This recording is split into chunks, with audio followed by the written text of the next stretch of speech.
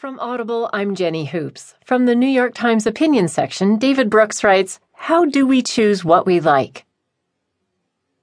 Danny Kahneman grew up Jewish in occupied France during World War II. Once in Paris after curfew, he was nearly captured by an SS officer. His family traveled from town to town through rural France, hiding and hoping people wouldn't recognize them as Jews. As Michael Lewis writes in his forthcoming book, The Undoing Project,